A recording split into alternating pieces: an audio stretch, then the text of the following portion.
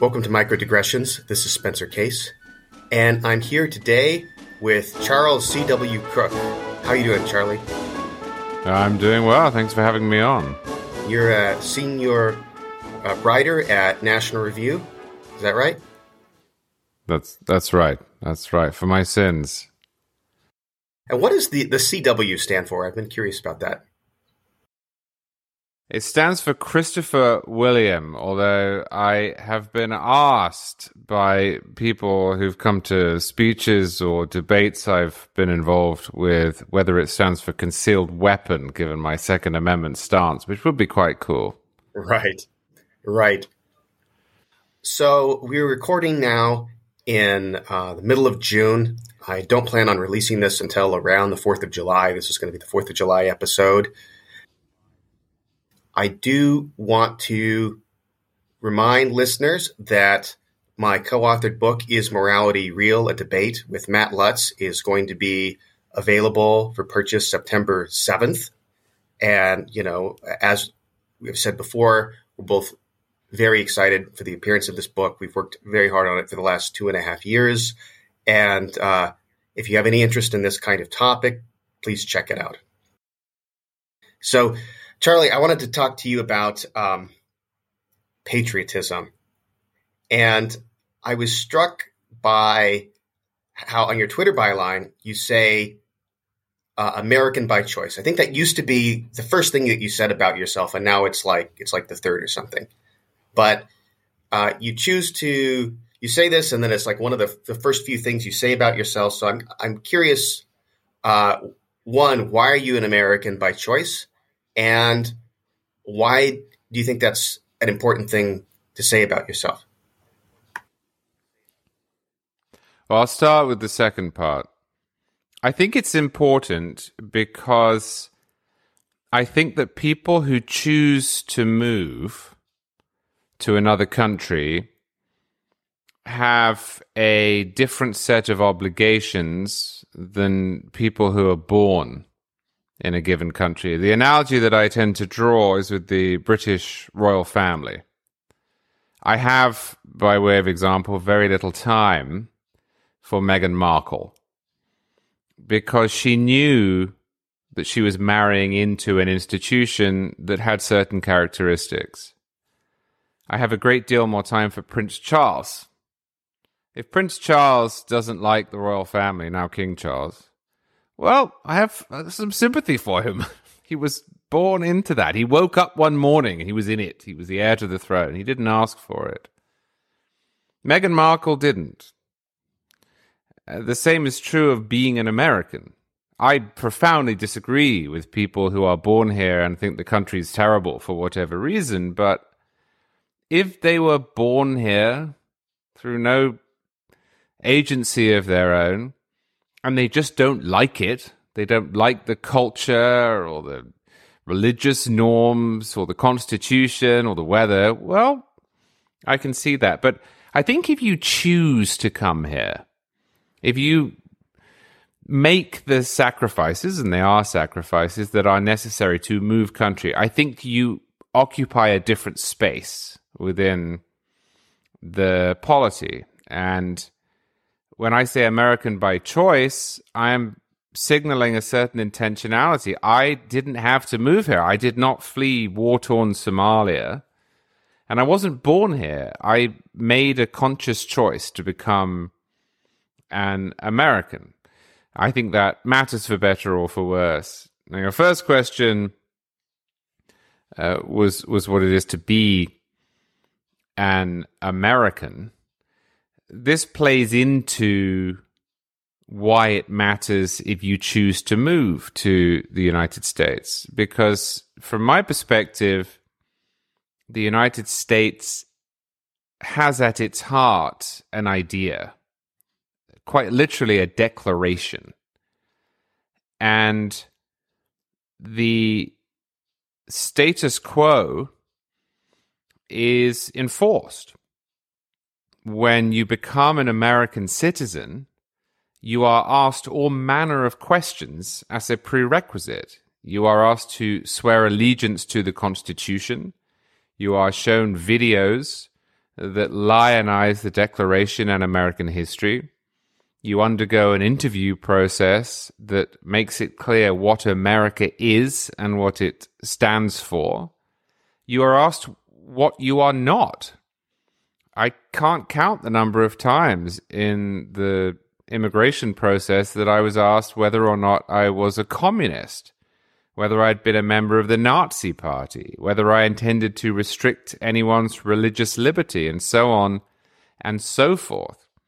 And I think if you go through that process and you are dishonest about your intentions, if you put up your hand and you swear allegiance to a constitution you don't believe in, then you should feel very deeply ashamed.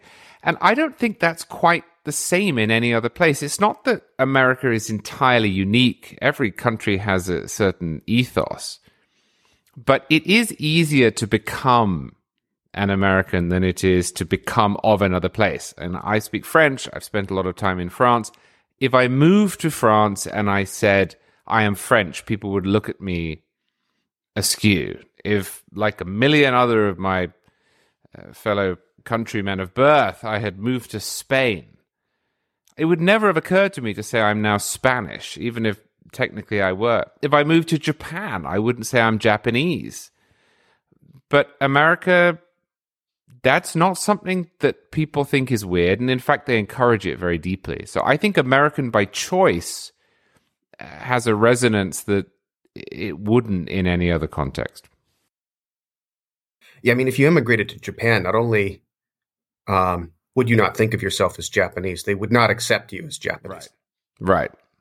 I mean, you can stay there for decades and they'll still think of you as basically a guest worker. I think that's exactly right. And yet, a Japanese person who moves to America, within a few years, will be treated as if they had been born here, as if they are no different than anyone else. I remember several years ago, in the aftermath of the Paris bombings, Vice News had a sort of feature about the cultural background in which this had happened. And they interviewed a apparently left-wing parliamentarian who was extremely dismissive of the idea that Islam or immigration or something had anything to do with this terrorism problem. And he said, look, the people who carried out these attacks, they're all French because they had French citizenship. He's like, they were French people. And I thought, yeah, I don't think they thought of themselves that way. And I don't think other French people would think of them as that way. And it leads me to, I think it highlights something, which is that maybe this is one of the really important ideological dividing lines between the right and the left, if you think those are serious categories. But it's certainly some kind of interesting dividing line. Those who see national identities as being substantive things that are acquired versus those who see them as being purely nominal. You know, as soon as you get the paperwork done, you are an American or you are French or whatever, wherever you're immigrating. Whereas we used to have this term Americanization that I haven't heard. I remember reading that in like high school textbooks about Ellis Island and stuff, but you don't typically hear that word anymore, do you? No, you don't. Let me give you an example, though, of why I think it's important. And this is not ideological in character at all. But it does, in my estimation, say something about the American approach. I cannot prove this to you. But I have spoken, including on my own podcast, to fellow British immigrants who have told me that they have had the same experience I did. And that experience was that when we first moved to the United States, for maybe the first year, people who chatted with us would ask, where are you visiting from? Or are you on vacation? But after a year, for whatever reason, the question changed to where do you live? When did you move here? Where are you from originally? Do I detect an accent? And there is obviously something over that period of time in our affect that changed. Maybe it's clothes. Maybe I had a New York Yankees t-shirt on, or maybe it was the way I walked, or the way I ordered a sandwich, or whatever. But it didn't take very long. And I think that matters because, again, I can't prove it, but I have also spoken to people who have spent a great deal of time in Japan. My wife's from Hong Kong, and they say that it doesn't shift. You just never get the question, where do you live? As if you are Japanese or Chinese or German or Spanish or whatever. But Americans are primed for it. They're just built to see people change in their gait and their clothing and their vocabulary and their instinct. And I think that's a very beautiful thing. Certainly I've been appreciative of it as an immigrant. What do you think of this idea of being a hyphenated American? So Teddy Roosevelt famously said there should be no hyphenated Americans. And I see what he was getting at with that, right? We don't want these more parochial identities to fragment us or something. But I think I disagree with that bottom line, right? I think that I don't want national identity to be so much of a solvent that we lack individual distinctness. I mean, everybody is going to be, who's an American is going to be something in addition to being an American at the same time, I would think, right? It's not going to be the only identity category that matters to anyone, probably. And so I wonder, do you think of yourself as being like a British American, or would you just say American full stop? I think it depends what you mean. I think there's a place for both. The objection I have to Teddy Roosevelt is that it was too prescriptive.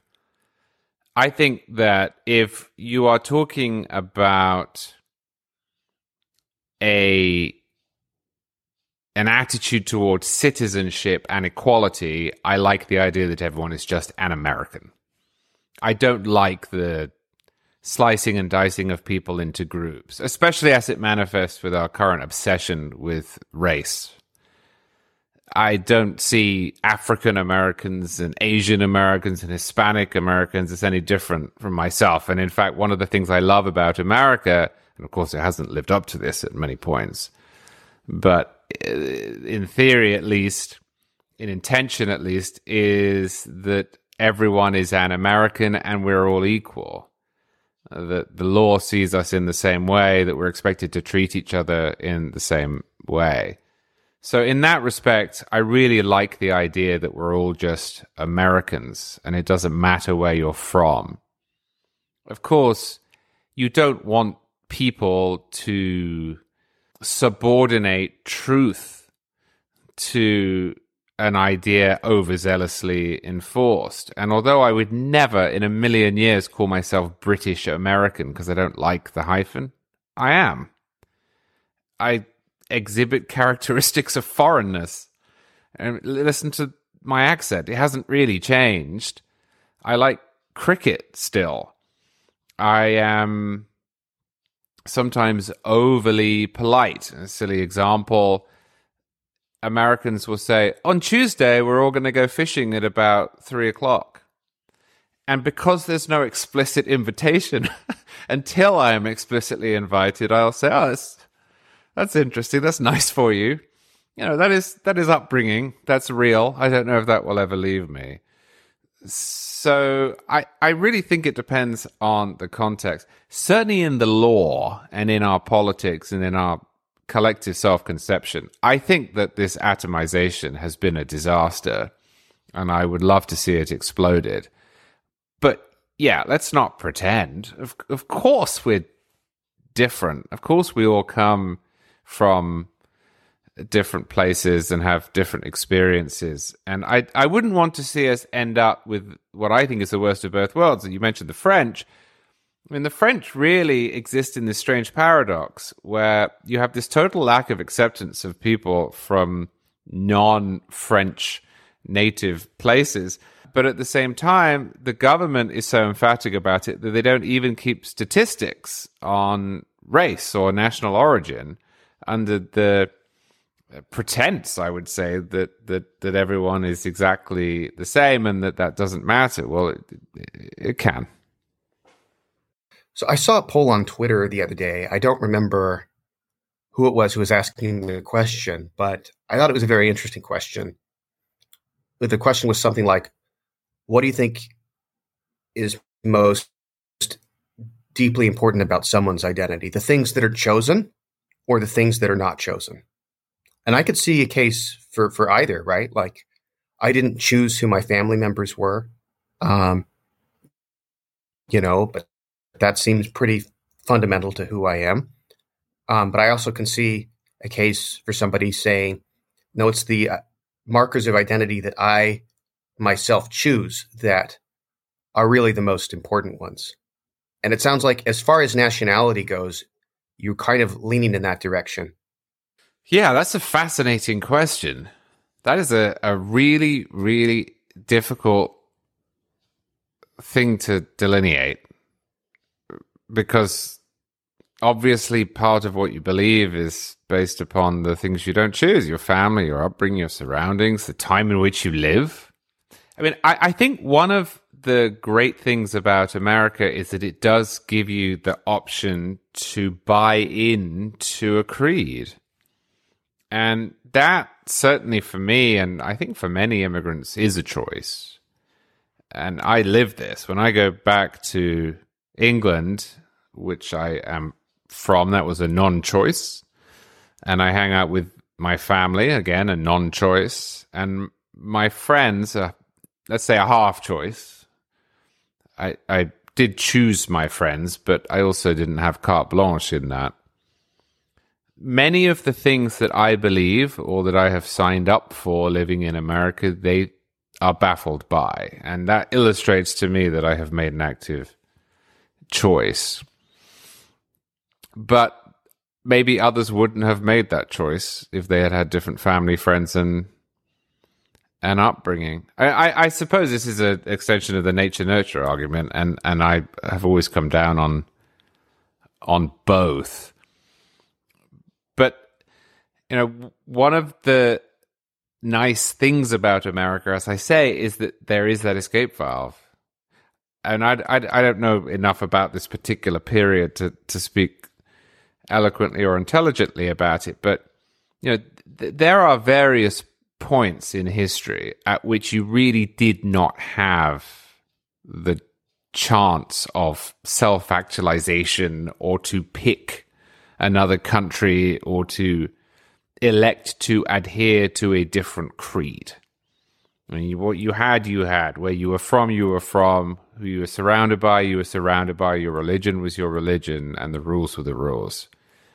And I find it extremely moving that almost every country in the world has a whole bunch of people in it who either personally or their family members saw others stream away to a different place purely because they believed in it. And that's really what America represents to me, is that escape valve. But yeah, there's a huge amount of every person that is the product of elements they had no control over. So you've mentioned a couple of times the idea of an American creed, and I have to say I'm somewhat resistant to this idea. The idea of the American identity fundamentally being about belief, right?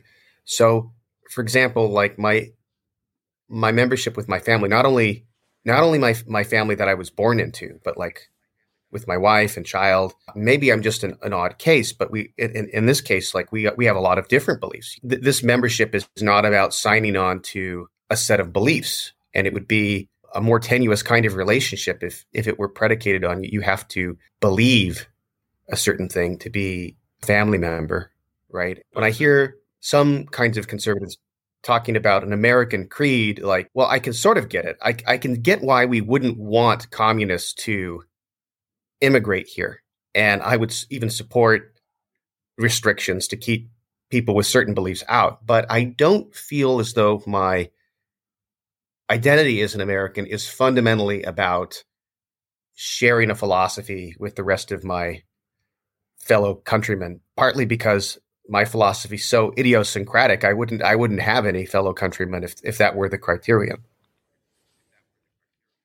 Yes, but I'm not suggesting that you have to have a particular set of views to be an American. I'm suggesting that a small L liberal framework, for example, is a prerequisite. I mean, I suppose the question I would ask is, do you think that there is such a thing as an un-American idea? Because if there is, then you have a creed. I think that there are obviously national characteristics. You could say un-British, un-French, but you could ask almost anyone in the world what it means to be an American, and I think you would get a broadly similar answer. That doesn't mean that you have to have the exact set of political precepts that other people would. You can have in the same country an Elizabeth Warren and a Chip Roy, but there is such a thing as an un-American approach to religious pluralism, for example, or an un-American approach to free speech, or an un-American approach to elections. And I think in the modern era, you could say an un-American approach to race. Do you agree with that or disagree? Well, it's interesting. I guess I think that when I say something is un-American, I'm doing something more than describing it, right? It's partly a normative thing. I'm recommending a certain course of action. Like if I say discriminating based on race is un-American, that is reflective of some of my ideals of what I would like the U.S. to be. Mm-hmm. But as a matter of descriptive fact, race discrimination has been the norm throughout this country's history, including today. And I think it will, unfortunately, probably continue, regardless of what the Supreme Court does with this, Harvard admissions case. Although I hope they do the right thing and rebuke Harvard. To call something un-American is an interesting kind of, linguistic statement. I don't want to say that it's purely emotive. Like you could say that communism is un-American in like a descriptive sense. Like it's just completely at odds with what the U.S. has always been. But I think describing things as un-American generally, there's like a normative aspect to it. And so I don't know that it's just it's indicative of there being a. Well, I think that creed is very old, and I would agree entirely that it has very often been ignored. But I think that you could, at almost any point in post-revolutionary American history, use the phrase un-American and be on solid ground. Not in all circumstances, but the Declaration says all men are created equal. That is a declarative statement. It talks about the consent of the governed. It makes the case for sedition and revolution. The Constitution, which is different, of course, then includes various provisions that were broadly agreed upon, and that Constitution is amended in the 19th century after a bloody civil war. So when we say America frowns upon racial discrimination, you're absolutely right to note that as a practical matter, that has not always been true. And at the margins now, it is also not true. But the idea of there being a tension between politics as it is practiced and the ideals that we either subscribed to or are obliged to follow under the law is a really American thing. I mean, you could say, as they did in 1790 in Philadelphia and in Boston in their anti-slavery societies, slavery is un-American. If you look at the the ratification of the Declaration of Independence, it yields this explosion in anti-slavery societies that are full of people, mostly white, but some black, saying slavery is un-American. Why? Well, because we just passed through the Continental Congress this affirmation that all men are created equal. The same is true between the Revolution and the Civil War. The abolitionists are pointing to the documents, are pointing to accepted and adopted principles and saying we are living at odds with these. And then after the Civil War, we have the same thing in the South, where those who oppose segregation are saying we passed the 14th Amendment. You can't do this.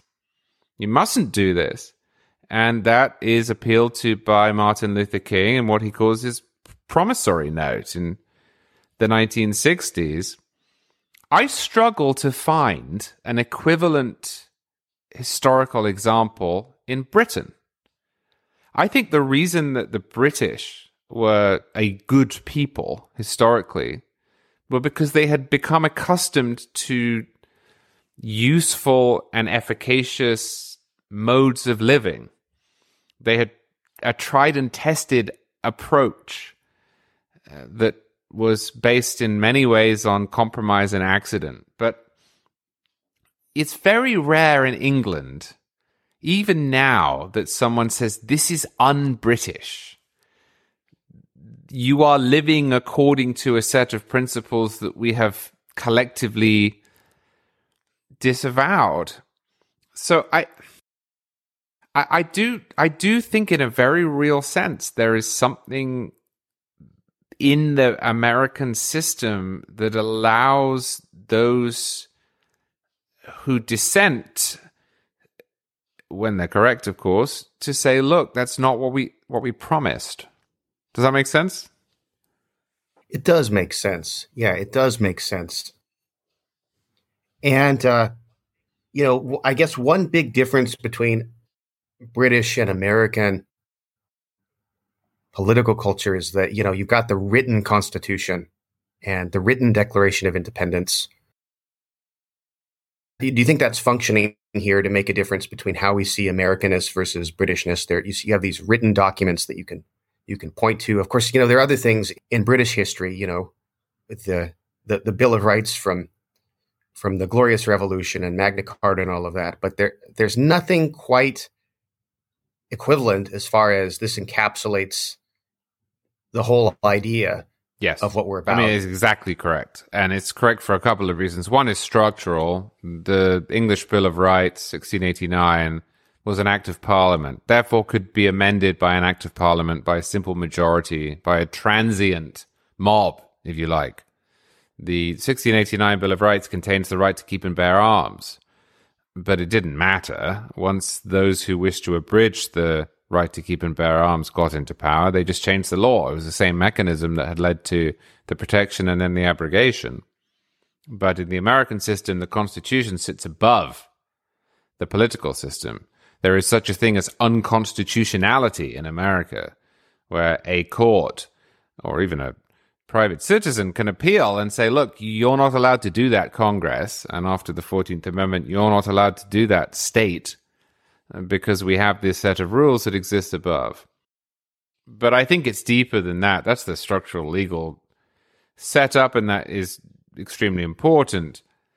But it's deeper than that. There is a belief in immutability, for better or for worse, in the United States that just doesn't exist in most other countries. It's almost scriptural. It's funny that there are 10 provisions within the Bill of Rights and there are 10 commandments. Actually, there were supposed to be 12 items within the Bill of Rights. 2 of them were voted down. Americans see the Declaration and they see the Constitution as being almost holy writ. Now, I know some people loathe that, and some people, myself included, think that that is imperative. But irrespective of your perception of its value, it is there. And it naturally informs the national character. So there's this sort of traditional view that the Declaration of Independence represents a sort of distillation of fundamental national principles, the national creed, as it were. And the Constitution is meant to safeguard what's in the Declaration. So in Lincoln's way of putting it, you've got the Constitution is the frame of silver, framing the apple of gold, which is the Declaration. That is the sacred core. And really, he's talking about just the first part of it, I think, the introductory paragraphs of the Declaration of Independence. Do you think that's right? And is that your view? Yes and no. The Declaration is far more sweeping. And by definition, the Declaration also includes an admission that you could never make in a constitution. Constitutions are there to establish and lay out the rules for governments, whereas the Declaration of Independence admits that if the conditions are right, it's the obligation of free people to overthrow those governments. You could never write that into a constitution. The Constitution is also the product of compromises that were far more prosaic in nature than those that were made within the rhetoric of the Declaration of Independence. And this has important consequences because if you are, as I am, an originalist, then you wish the Supreme Court to interpret the Constitution and only the Constitution as it was written and understood at the time. And that means that while the Declaration of Independence can breathe life into the Constitution, it should not be used as a substitute for it. What I would not want to see happen, to borrow from Lincoln, is the usual order of silver and gold being imported into the law. I want the silver, the Constitution, to be the foundational text for the Supreme Court. I don't want the Declaration to be, because the Declaration of Independence is not law. Conceptually, though, yes, I think the Constitution is there to try to flesh out the principles within the Declaration. Now, of course, in many ways it failed, most notably with slavery, at least until it was amended. The Constitution is a much more practical document. The Constitution was written outside of warfare and anger and romantic flights of fancy. It's a remarkable document, nevertheless. I am strongly of the view that any attempt to draft a constitution now would be a disaster. The document would end up 15,000 provisions long. It would have all sorts of detail in it that wouldn't befit a constitution.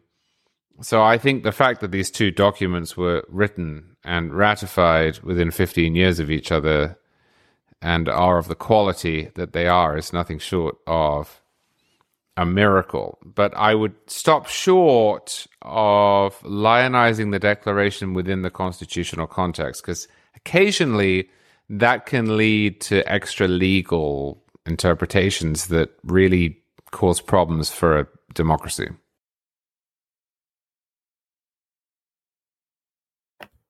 I want to talk about the Declaration a bit more. One thing that I think is really interesting about the American Revolution is that there were tensions within it.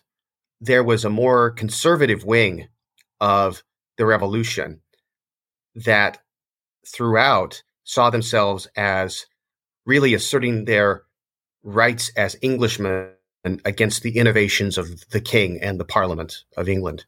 So there were a lot of patriots who saw the revolution in a fundamentally conservative way.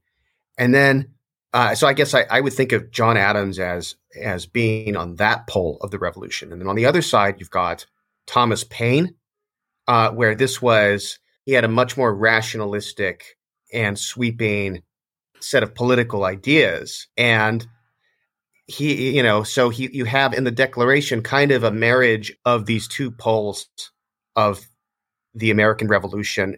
So the more conservative side you see most in the list of grievances toward the king, but and then you have the rationalistic side of it, the Thomas Paine side of it, up at the top. And so from what I've read, the reason that that Thomas Jefferson's original wording was able to get through the committee with only the changes suggested by Benjamin Franklin, which was from sacred and deniable to self-evident right at the beginning, was that everybody was focused on getting the grievances against the king right. That was the legally actionable part of this document, and they sort of saw it as the beginning of it is just kind of a rhetorical flourish. And then that has now changed, and it's become this sort of spiritual document where more emphasis is given to the first part of it that represented the more radical side of the revolution. Yeah, I think that's right. And if you look back at what you described as the more conservative elements, they were more numerous than the radicals. Now, I think it's a wonderful thing that quite quickly the precepts outlined in the introduction to the Declaration were picked up. As I say, you have this explosions that were reflected in law of anti-slavery societies and of those who were seeking genuine equality under the law. But if you go back to the 2 or 3 years prior to the revolution and the passage of the Declaration of Independence, you will find that the vast majority of the missives that are sent to England from the colonies are friendly, are conservative, and are in a sense pleading, as you noted, for the restoration of what they consider to be the birthright of all Englishmen. There's very little radicalism. Now, of course, some of that's rhetorical.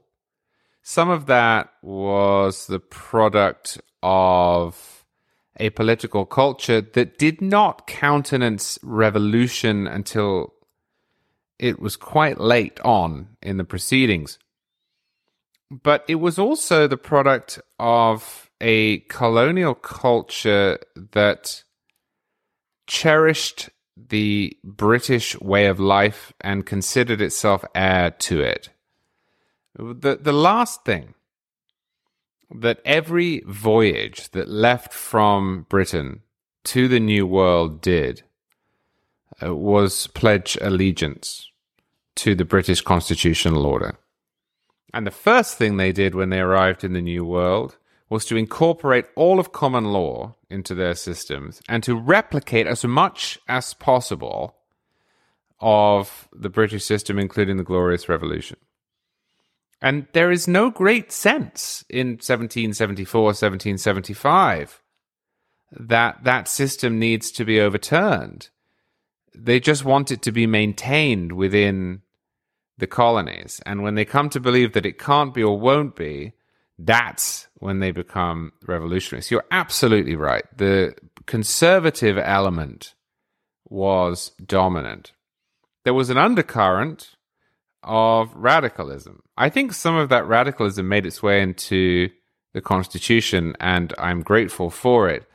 It also manifested itself in some ways that would have been deeply alarming to the vast majority of American colonists. For example, Thomas Jefferson praises the French Revolution.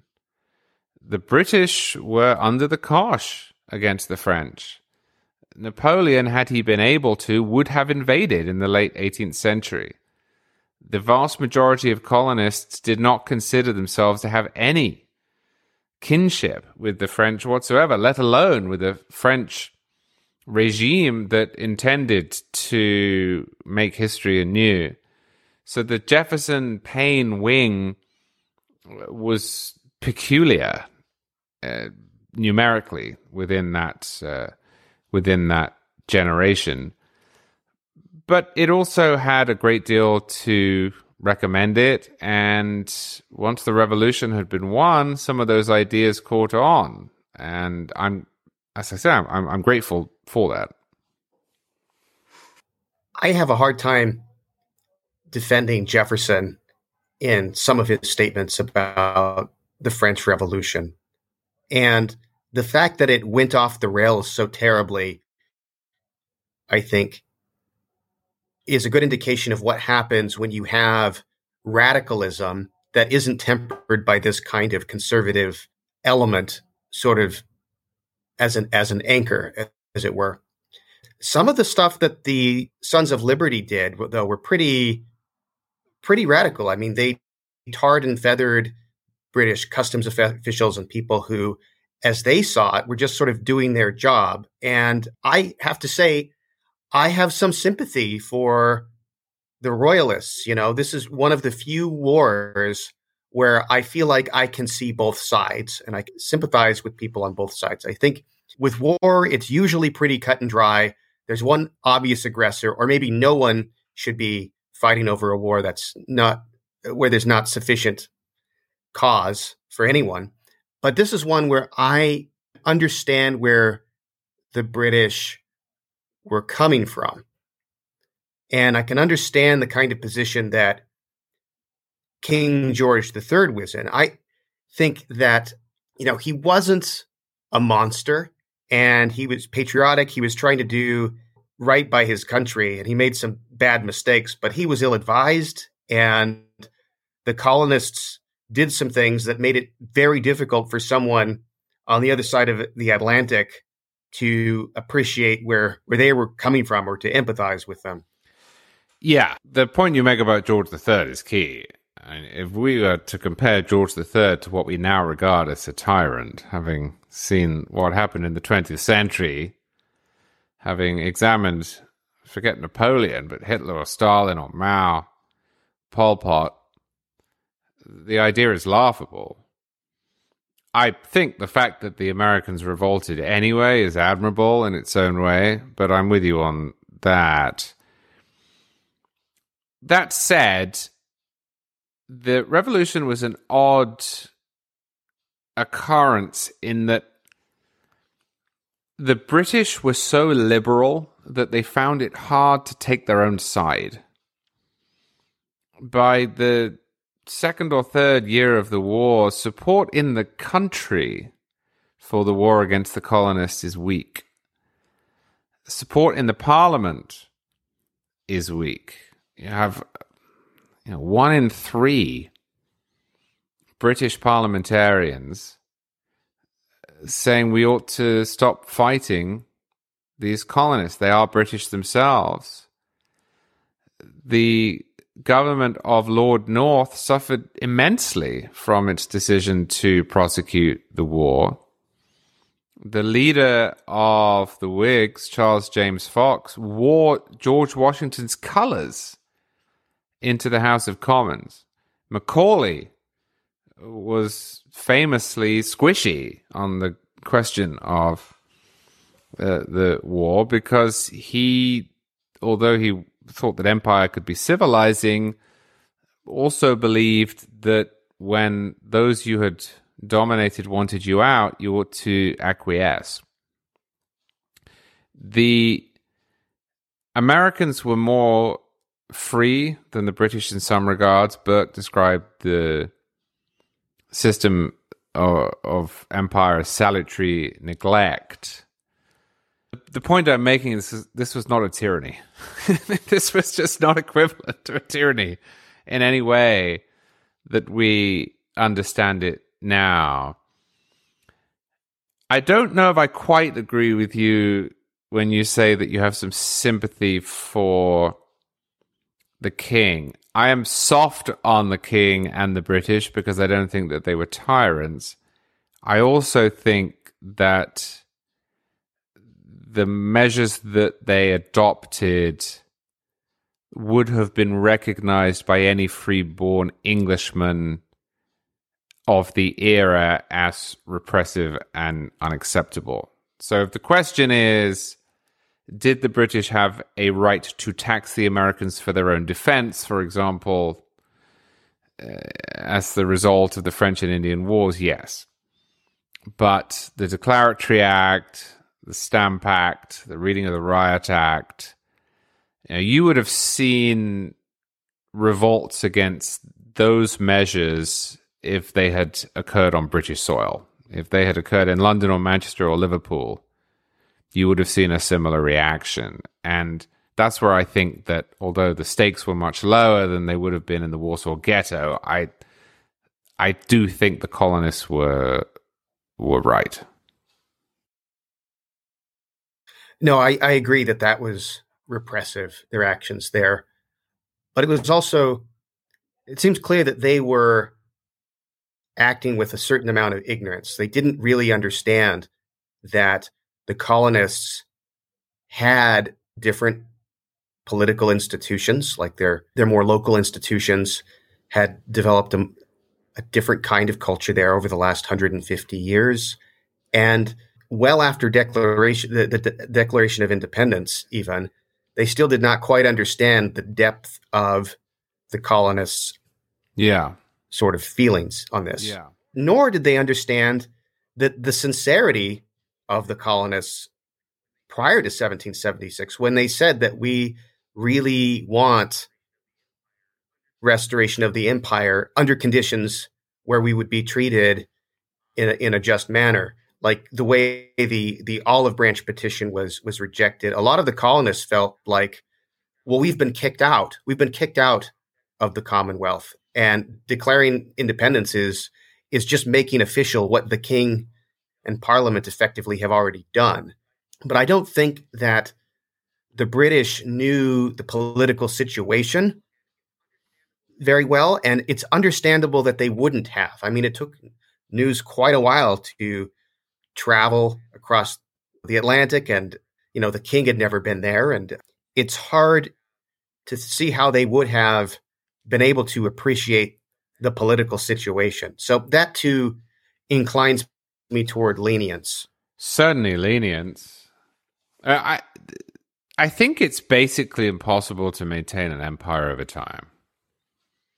So even if the model in what became the United States had been that of Canada, you would eventually have got independence.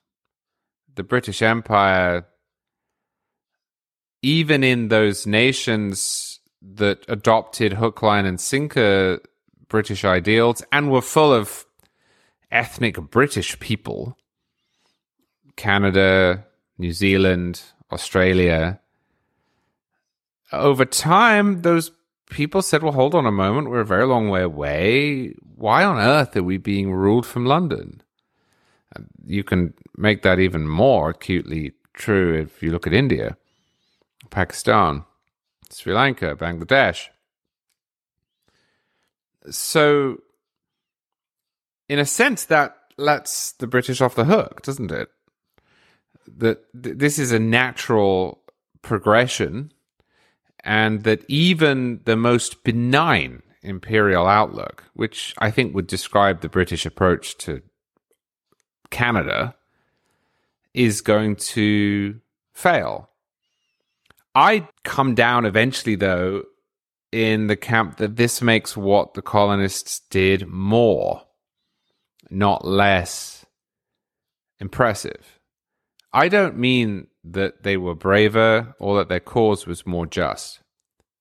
But if you have to explain in terms of abstract principle why it is that you are fighting a government that you largely like when you are relatively wealthy and free and happy, then there's something to be said for you.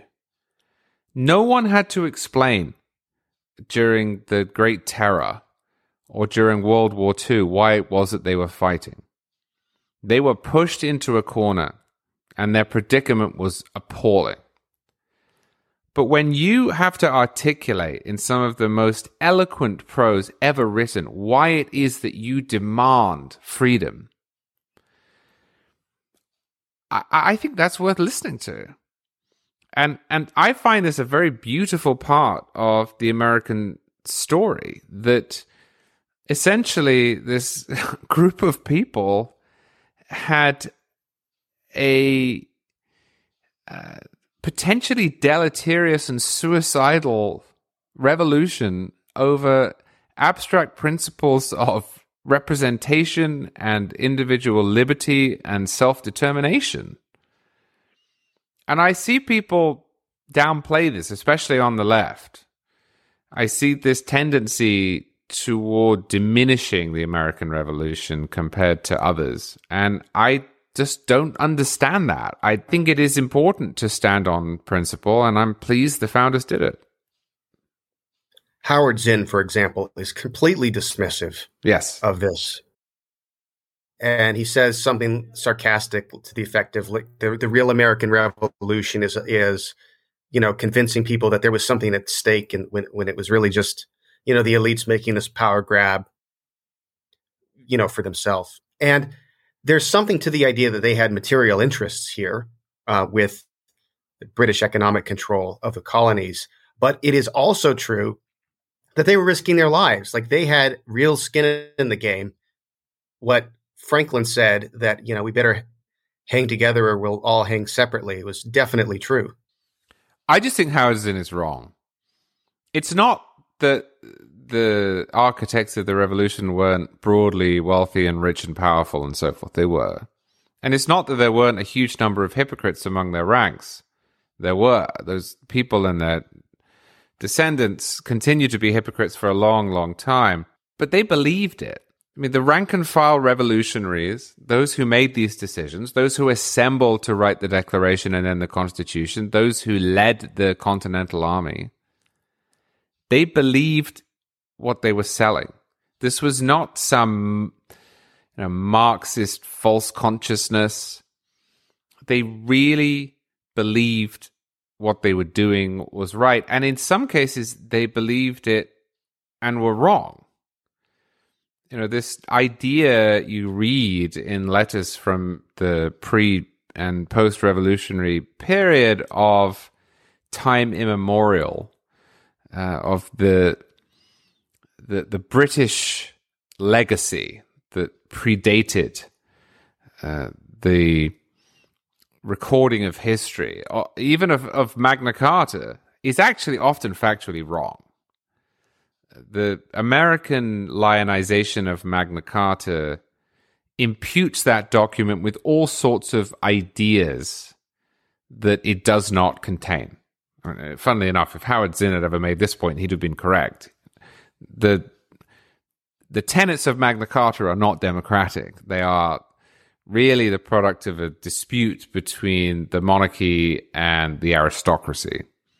That's not how it's seen in revolutionary America. It becomes this totem. But that, to me, is less important than that the people who led that fight believed it to be true. And I just find Howard Zinn utterly cynical on this. He seems to think that the American revolutionaries had been hoodwinked by, John Rockefeller or by the robber barons, and it's just not true. Yeah, I agree with you about the cynicism there. I want to go back to the Declaration.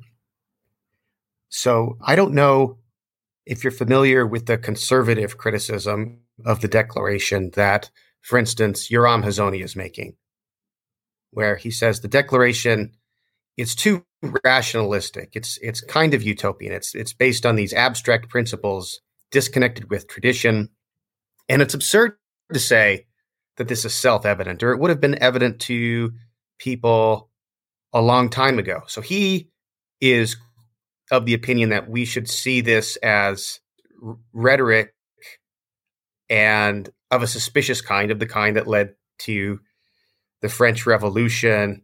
I don't know if he would say exactly that, but he sees in the beginning of the Declaration the excesses of the Paine Jefferson pole of American thinking about the revolution.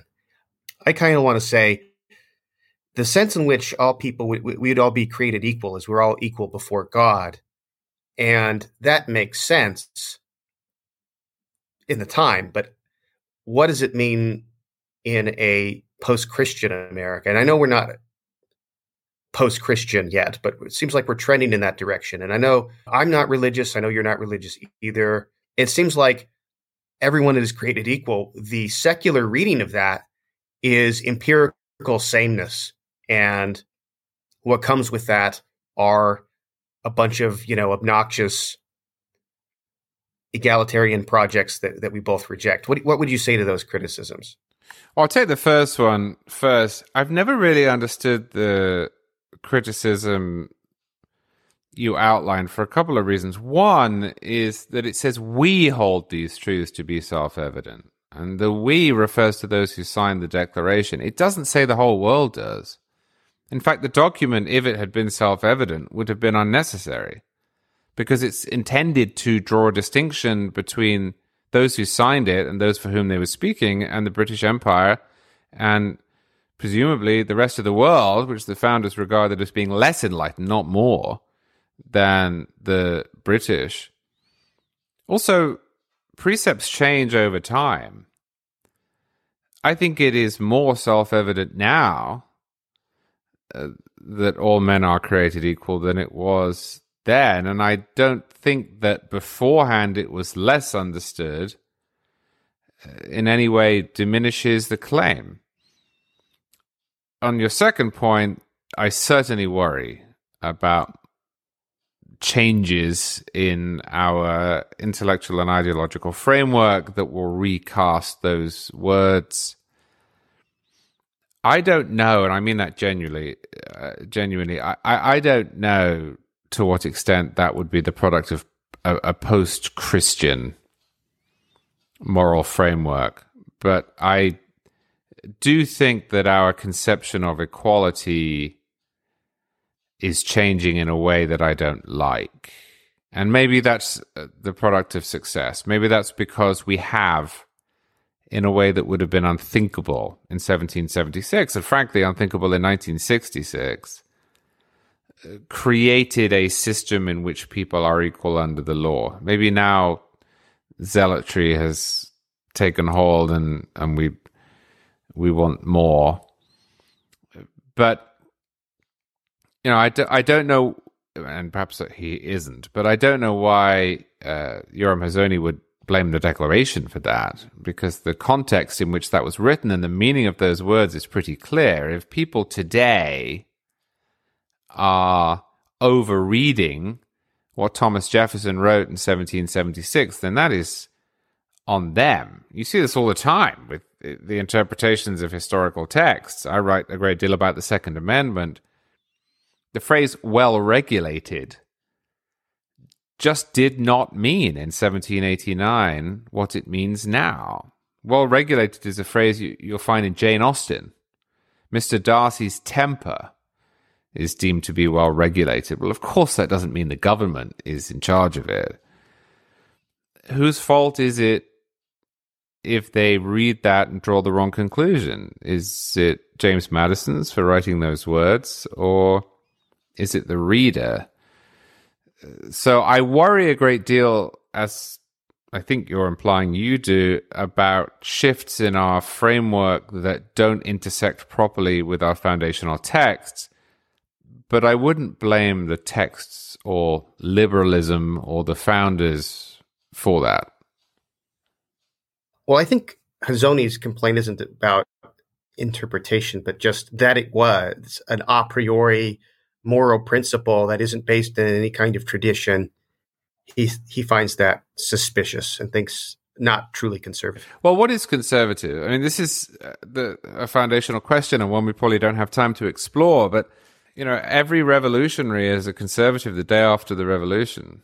But that doesn't mean that the ideas that they had put into the bloodstream weren't radical. And Jane Ordlinger points this out, that it became quite confusing in the 1980s reading accounts of the Cold War, because we were told that Ronald Reagan was a conservative, but also that Brezhnev was. Well, yeah, actually, Reagan was conservative of the American tradition, and Brezhnev was conservative of the Soviet tradition that he had been tasked with upholding. No one's a conservative simplicator. You're always a conservative with respect to something that you judge to be valuable and worth conserving. Right. So I think Hazony is right if he suggests that the Declaration of Independence was not a conservative document. It was a revolutionary document. But by the time you get to Lincoln describing the Declaration of Independence, he sounds about as conservative as you can get. And if you fast forward another 80 years after that, you get to Calvin Coolidge talking about the Declaration. Well, he thinks that it is the sole document that explains America, and that its ideas are either true or false and are almost biblical in nature. So, that quite quickly descends into this sort of semantic game. And I'm not dismissing it. I'm just saying it becomes quite hard to determine what is conservative and what's not. So if you're not a Christian and you reject the sort of empirical, woke reading of all men, meaning all people are created equal, is the correct way to read that is something like moral persons have equal rights or something like that? Yeah, and also a more practical observation that you cannot tell a great deal of import about someone based on his immutable characteristics. That there's no categorical conclusions that you can draw that should have an effect on his treatment under the law or as the citizen of a free country. That's how I would read it. That isn't to say that privately people can't have whatever views they like, but the people who wrote that document were making a political statement. They were talking about a nation, embryonic nation, and how its residents should be treated. And I think it is absolutely reasonable and objectively correct to suggest that you do not want irrational categories drawn within a free country. And I say irrational categories just because obviously you can draw rational categories. We distinguish between adults and minors, and we judge people based on their actions, if they're murderers or if they're crazy or what you will. But we shouldn't, and I hope have learned not to make sweeping generalizations on the basis of people's unchosen traits. I worry if that reading maybe makes it tautological, though, because, for instance, distinguishing between men and women, I think being a man or being a woman is an immutable characteristic. And I think distinctions between those categories, including embedded in law and culture, are often rational. So if our principle is just you shouldn't make irrational generalizations between groups of people, well, sure, that's true, but it doesn't seem as substantive as I would want for something given that kind of pride of place. Well, we ought to tease that out. If you go back to the founding, you'll find that women were treated equally under the law. Now, what women could not do is vote, but voting was not seen as a right. So there was no abrogation of the right to vote. In every other respect, women were treated as human beings, and you could not murder a woman, for example. Women could represent themselves.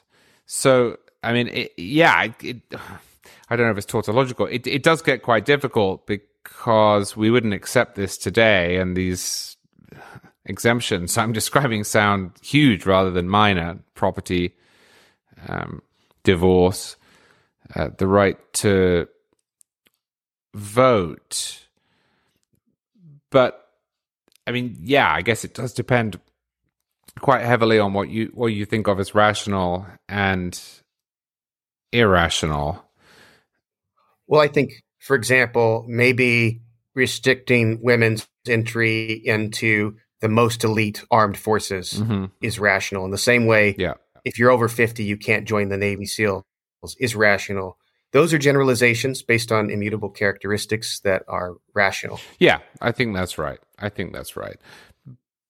But the claim, I think, is much more elementary than that, and needed to be in a time of slavery and in a time where distinctions were drawn between British people who lived in Britain and the colonists. And, I think what Jefferson is saying is, no, we're all to be treated the same under the law. And this is a really difficult area, and I think your objection is reasonable, because if you look back to the gay marriage debate, so one of the things that, and I've been fine with gay marriage for a very long time, but one of the things that I always thought was fairly dismissed by the advocates of gay marriage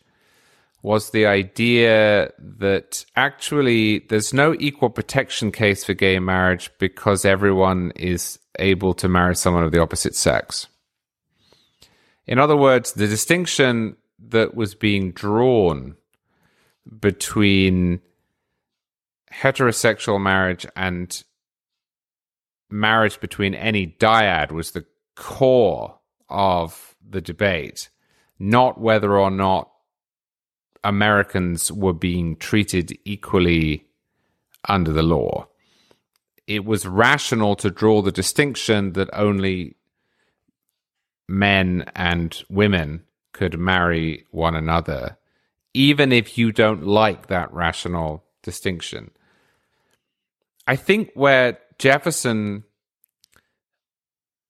and those who signed it were on solid ground was that there is not, at least I don't think there is, an equivalent argument for racial discrimination. Now, at the margins you can find it. For example, there are different proclivities toward diabetes between blacks and whites, but racial discrimination seems inherently irrational. You'll correct me if I'm wrong, but could you find me an equivalent example of rational discrimination than the one you found with, say, women in the armed forces between people of different races? I can't see one. I think there are cases where racial profiling makes sense if, law enforcement have, a certain kind of contextualized information about a community and who the committers of a certain crime are likely to be.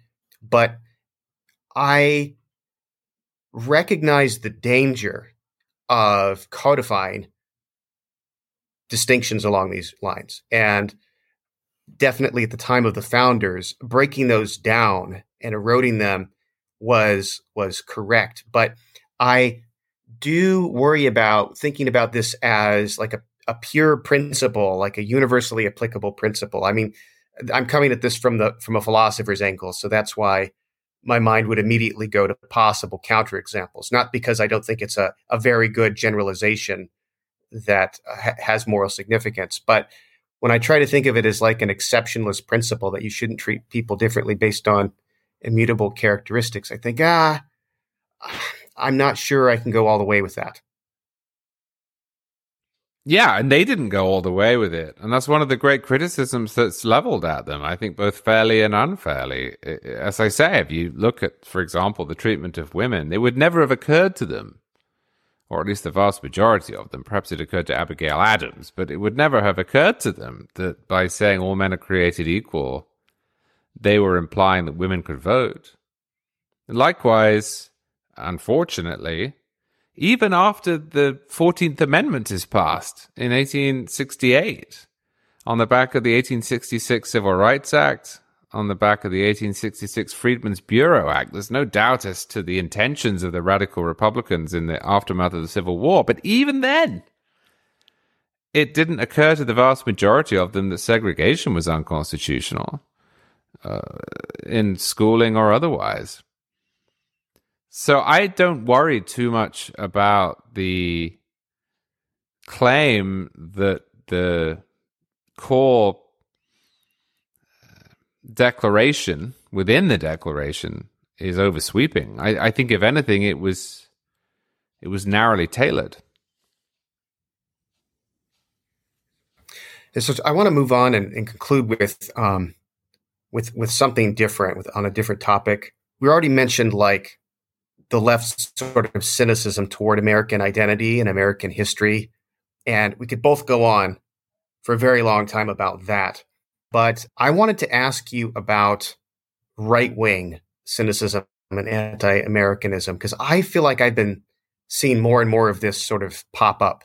Like I'm hearing more and more expressions of this, of people on the right declaring the United States to be a failure, liberalism to be a failure, the secular society to be a failure, racial blindness to be a failure, because look at where those things have gotten us. They've gotten us to a place where the left is dominating our institutions. And I'm detecting a note of to hell with everything. To hell with everything, let's burn it down and start over again, that I used to associate with the far left, but now I associate with the far left and the far right. So I just have kind of expected that kind of note to come from the left, but I'm hearing it more and more from the right, and I wanted to get your reaction to that. Well, I think you're right, and I think it is much more pronounced on the right now than it has been for a while. I was given pause on this question earlier this week when I read a letter that Russell Cooke wrote to William F. Buckley Jr. when William F. Buckley Jr. tried to solicit Cooke's work for National Review. And Cooke essentially says to Buckley, we've lost. America has failed. The communists are going to win. There is nothing to preserve. He doesn't use the phrase, what does conservatism conserve, which is a favorite inquiry on the populist right, but he essentially asks the question. And it put me in mind of others who are well regarded on the right who thought that society had committed suicide. Tolkien, Evil in War. So I do think there has been this strain on the right, and sometimes it bubbled up to the surface with, say, Pat Buchanan for quite a long time. But I do think it is more pronounced now. And what I think it shows that was perhaps papered over for a while is that there is a difference between conservatism in its paleo form and classical liberalism. I am, as your listeners will probably have noticed, a small L liberal. I call myself a conservative because I wish to conserve liberalism, because in my political opinions, I tend more conservative. But I am nevertheless a liberal on speech, on pluralism, on religious toleration, and on a broadly optimistic view of markets, which I think do cause some destruction, but increase living standards and give people opportunities they wouldn't otherwise have had. I am a liberal. But not everyone who is broadly on my side or who broadly votes the way that I do is. And not everyone has been. And at the moment, we have seen that populist conservatism rise up. And I think there's a real fight at the moment between the small L liberals and the populist conservatives, in much the same way as there is a fight between the small L liberals and the progressives who are not liberal.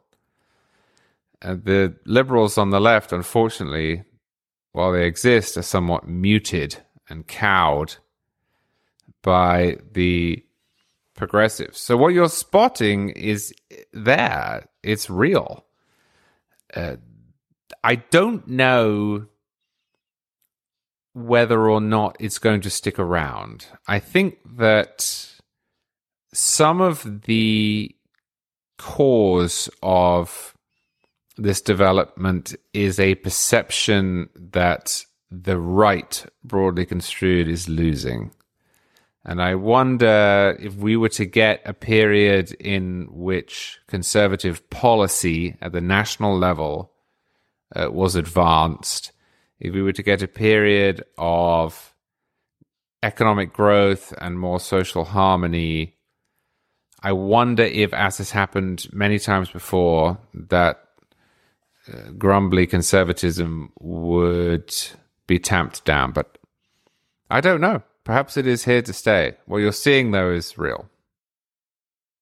It's hard to know how much of this is local. Like, I think a certain amount of it had to do with Obergefell, because that was an instant that we hadn't seen in a long time where suddenly the lines moved, dramatic, cultural lines, the political lines. And it was bad for, even that you agree with the decision. And I think given the economic and social changes that had already been made in the 20th century, something like that was inevitable at a certain point. So it really was not as rapid as it appeared. But it gave the illusion that what appeared to be stable political lines could rapidly be advanced. And it sort of emboldened the left to think, well, we can just settle it on abortion, on immigration, on gun rights, on whatever. And it freaked out the right because they thought, oh my God, it's like Khrushchev saying, we will bury you, when that was a bluff.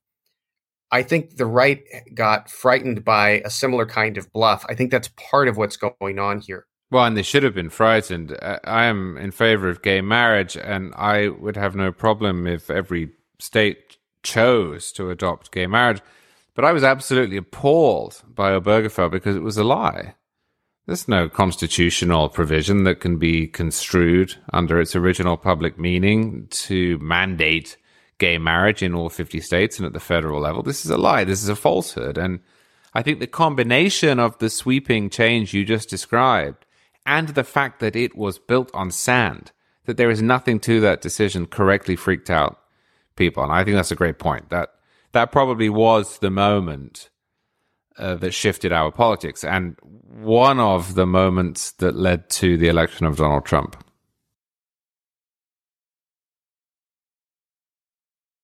So I have to say, I'm not one of these, let's have national divorce, let's give up on classical liberalism kind of people on the right. But I think it is, people who would describe themselves as conservatives, as I do, would have a tendency to have a doom and gloom perspective. And so maybe that's coloring my vision here somewhat. But I just have this fear that I was born into this great country to see that its decline and the dissolution of its identity and the fragmentation of its politics along cultural lines, along racial lines, on, whatever other lines.